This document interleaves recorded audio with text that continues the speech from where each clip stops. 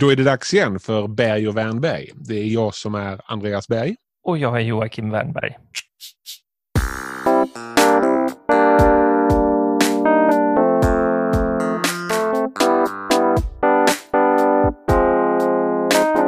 Det här är ett helt vanligt avsnitt, inte något sommarsnack. Dock spelar vi in det på distans. Du befinner dig på en ö i Stockholms skärgård och jag befinner mig i Skånes lummiga skogar. Men vi hoppas att det ska gå bra ändå. Vad är ämnet för dagen, Jocke? Jag tänker mig att vi ska prata om åsiktskorridoren. Vilket roligt ämne tycker jag. Det har ju pratats om åsiktskorridoren under väldigt lång tid. Många menar att det finns tydliga regler för vad man får säga och vad man inte får säga i det här landet. Men varför ska vi prata om detta? Du känner ett behov av att diskutera det här. Vad är bakgrunden, Jocke? Jag vill framföra tanken att det inte finns någon åsiktskorridor.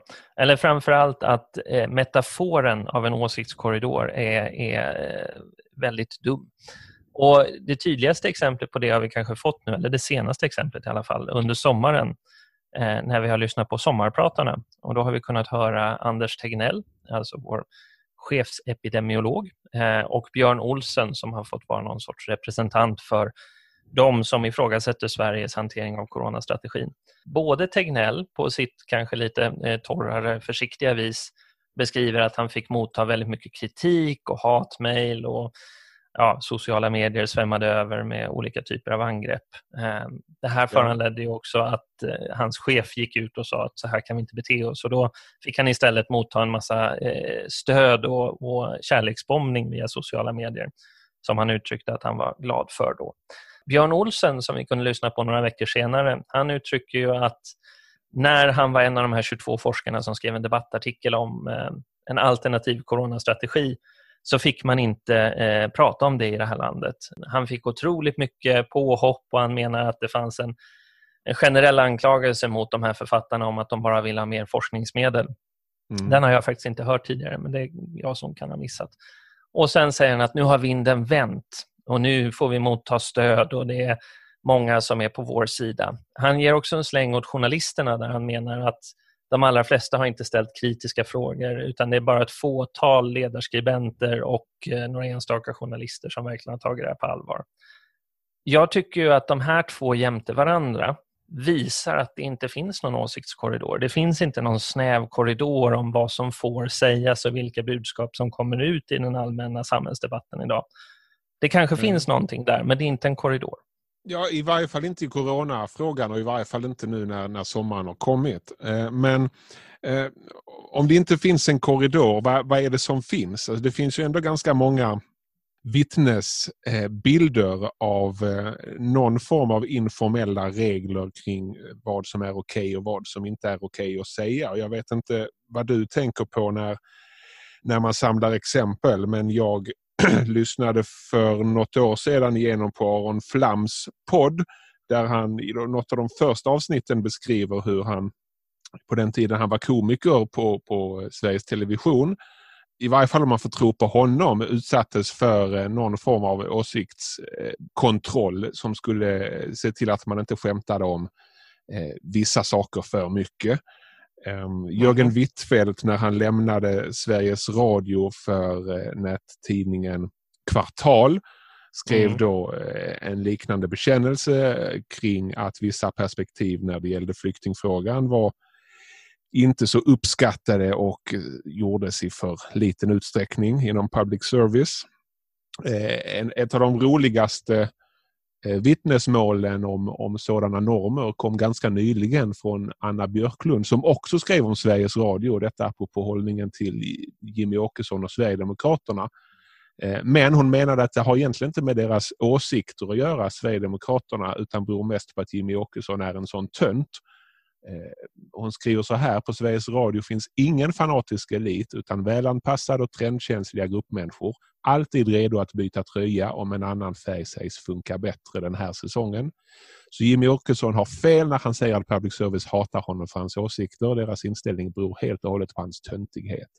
Låt oss då göra två förändringar av vad det är vi kallar det här fenomenet. För det första så är det inte en låsning av hela samhällsdebatten. Det finns alltså inte en åsiktskorridor i svensk samhällsdebatt som innebär att alla ägnar sig åt att bara uttrycka en åsikt.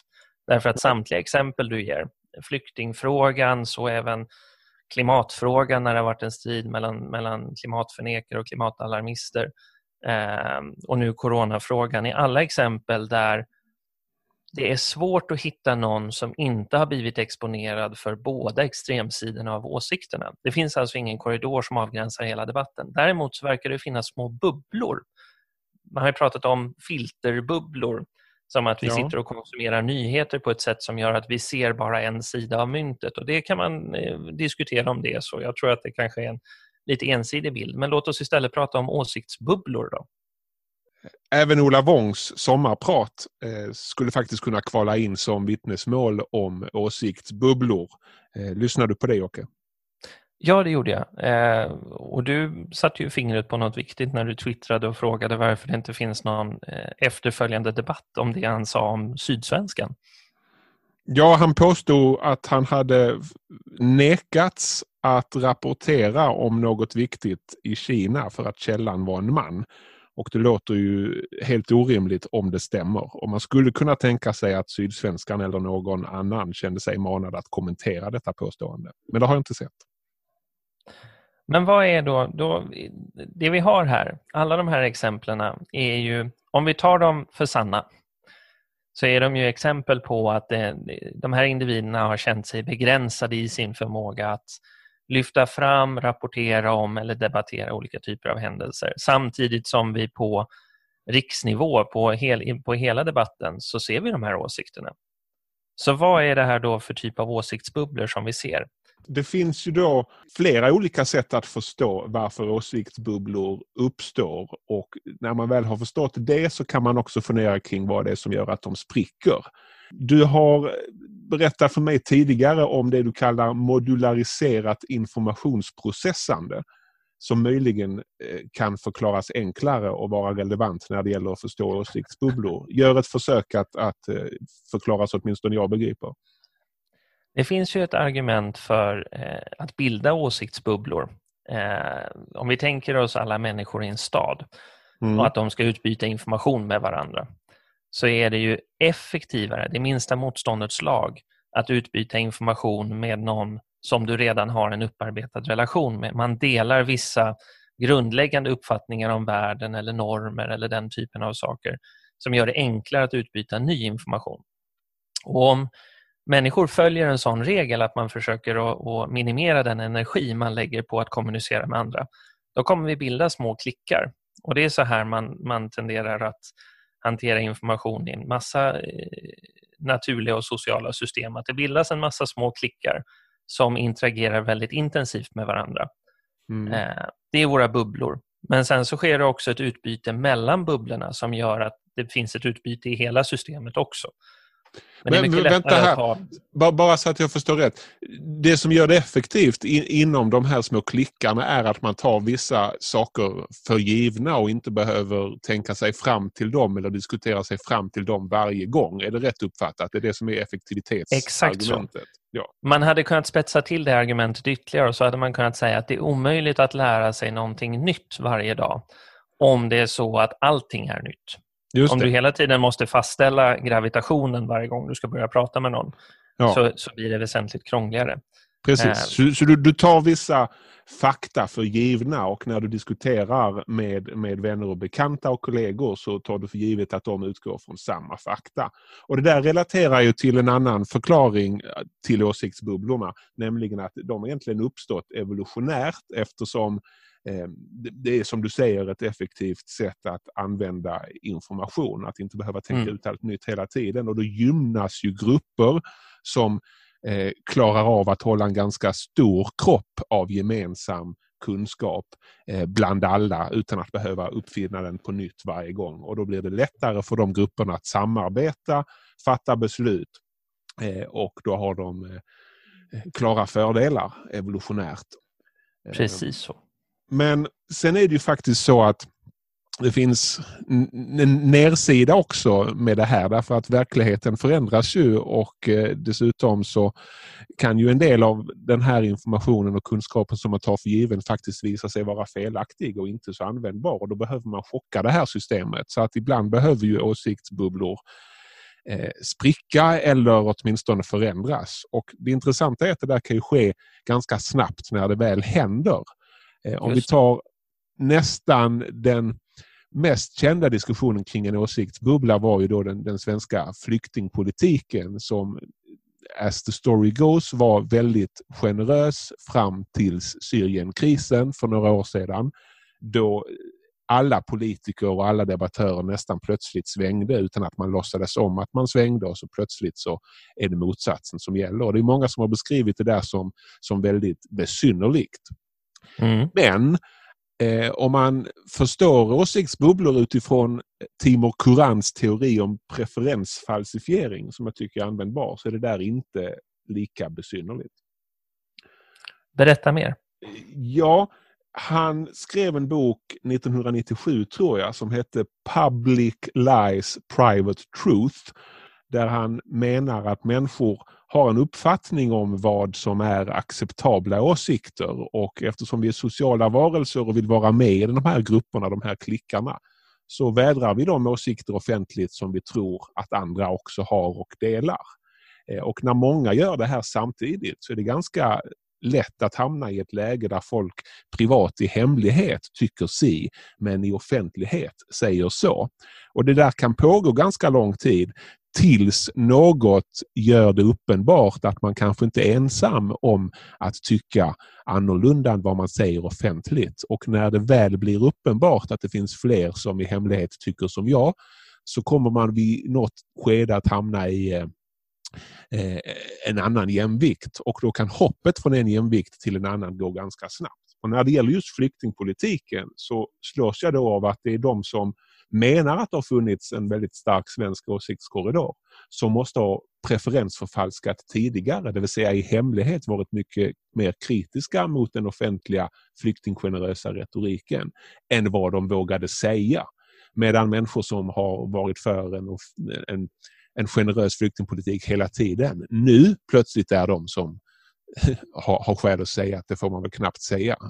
Att slå vakt om asylrätten är det nu ganska få som gör på fullt allvar faktiskt. Även här finns det ju en evolutionär sida av det, en biologisk sida av det. Det finns ju forskning som visar, dels finns det statistiska evidens på att vi tenderar att vilja uppge en viss typ av preferenser och beteenden, men sen när vi faktiskt beter oss så beter vi oss på ett annat sätt. Skillnaden mellan stated och revealed preference. Det här har man ju testat i fMRI-kamera. När man skannar hjärnan och ser vad som händer där när man tänker och agerar. Precis. Jag var med och förberedde en sån studie. Det var faktiskt rätt roligt. Det visar sig ju att hjärnan belönar sig själv i att säga det som vi tror andra uppfattar som gott beteende. Typ källsorterar du eller släcker du alla lampor innan du går hemifrån. Och det här är ju samma sak fast på en mycket större nivå. Det som möjligtvis är intressant är ju när ett sånt här hopp sker så måste ju de som var längst från, alltså de vars differens mellan den faktiska preferensen och det de uppgav, det måste ju vara de som är triggers för att börja prata om sanningssägare och så att säga, nu tar vi bladet från munnen, nu måste vi säga som det är. Ja, just det. De blir ju någon sorts drivande kraft, så att det finns kanske en spänningspunkt när man säger att om tillräckligt många har en tillräckligt stor differens mellan den preferens de uppger och den de faktiskt har, då sker en social förändring. Och det är ju ett rätt trist sätt att se på social förändring, kan jag tycka. Men ja, det hindrar inte att det kan vara användbart eller till och med korrekt. Det uppstår en kognitiv dissonans när man känner att det är väldigt stor diff mellan vad man tycker och vad som är okej att tycka. När tillräckligt många gör det så kommer bubblan i någon slags kris och så spricker den och så plötsligt uppstår en ny konsensus.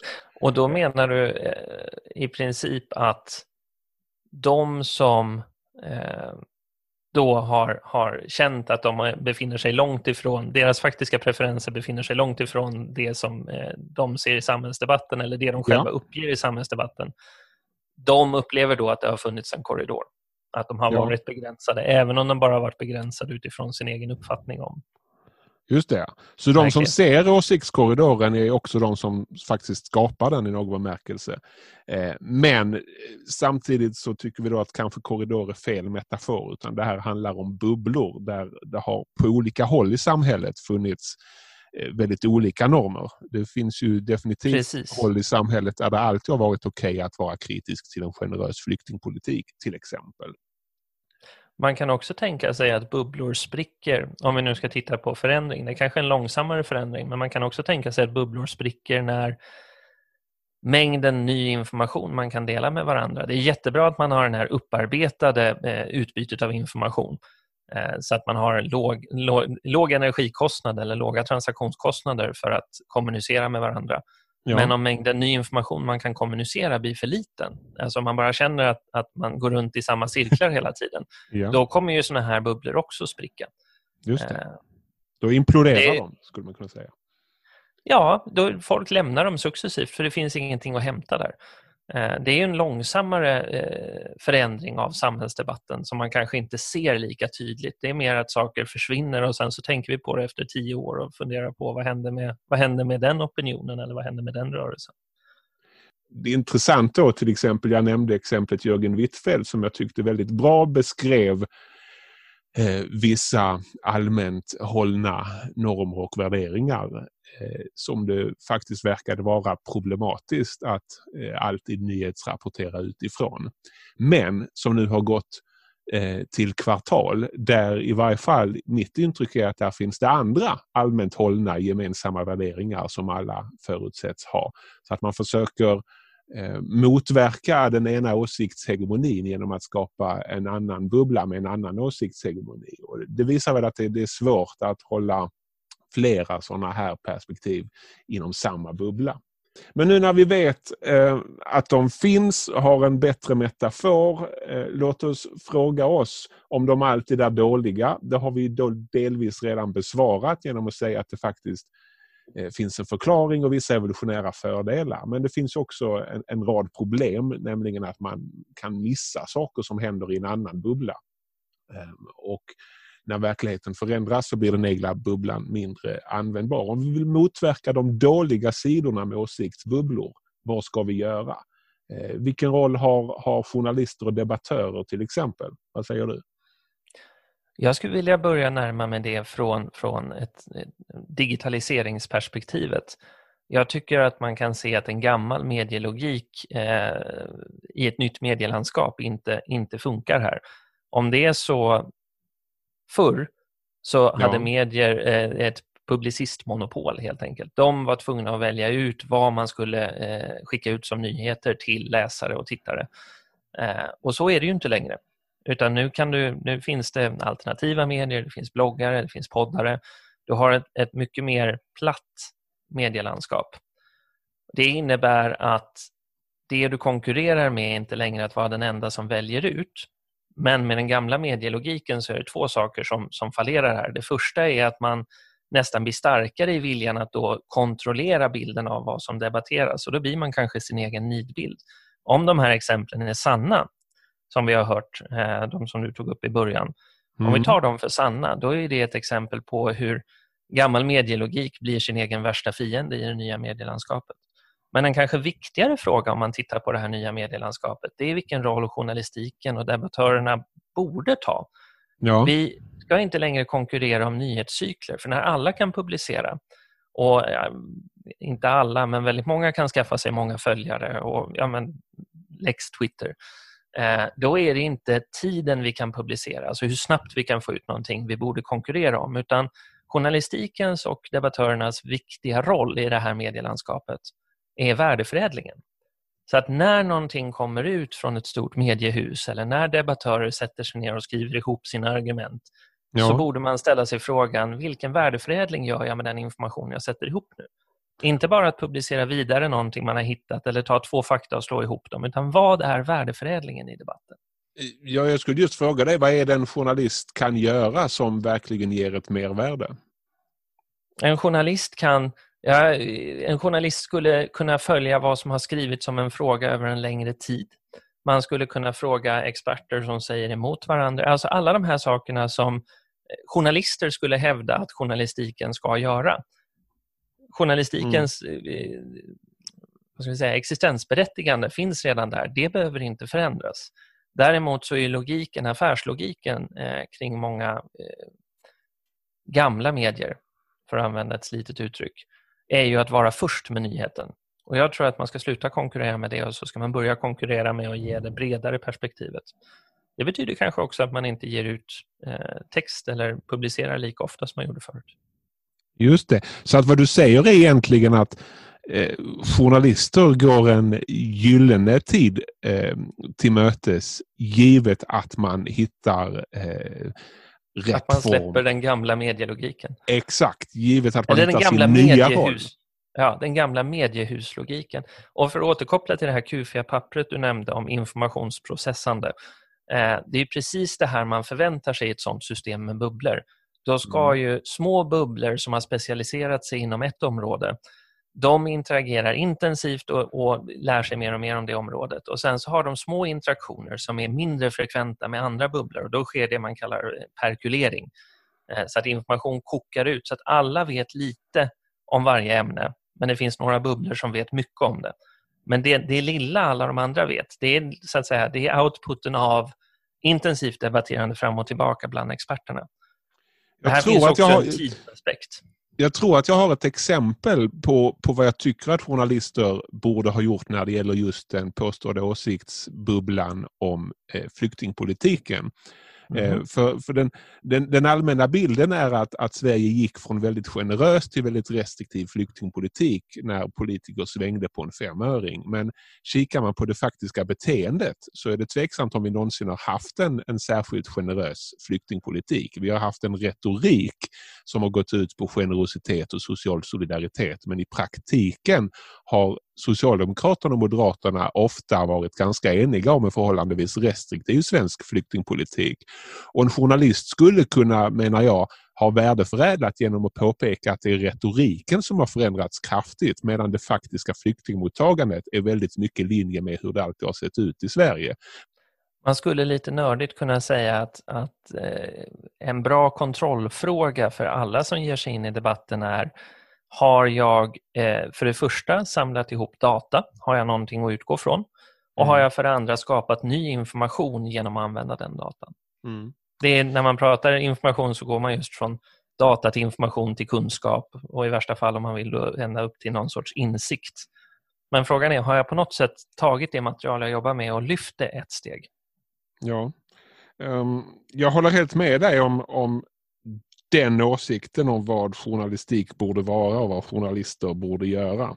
Min lite relaterade fundering är att intellektuella, så kallade public intellectuals, har ett ideal att sträva mot här, nämligen att aldrig bara bidra till att stärka den egna bubblan, utan att en intellektuell ska antingen problematisera den egna bubblan eller för sin egen publik hjälpa till att nyansera andra bubblor och på så sätt överbrygga spänningarna mellan bubblor. Och det är ganska få intellektuella som når upp till det här idealet, måste jag säga. Okej, men någonting helt annat. Har du något tips för det här avsnittet?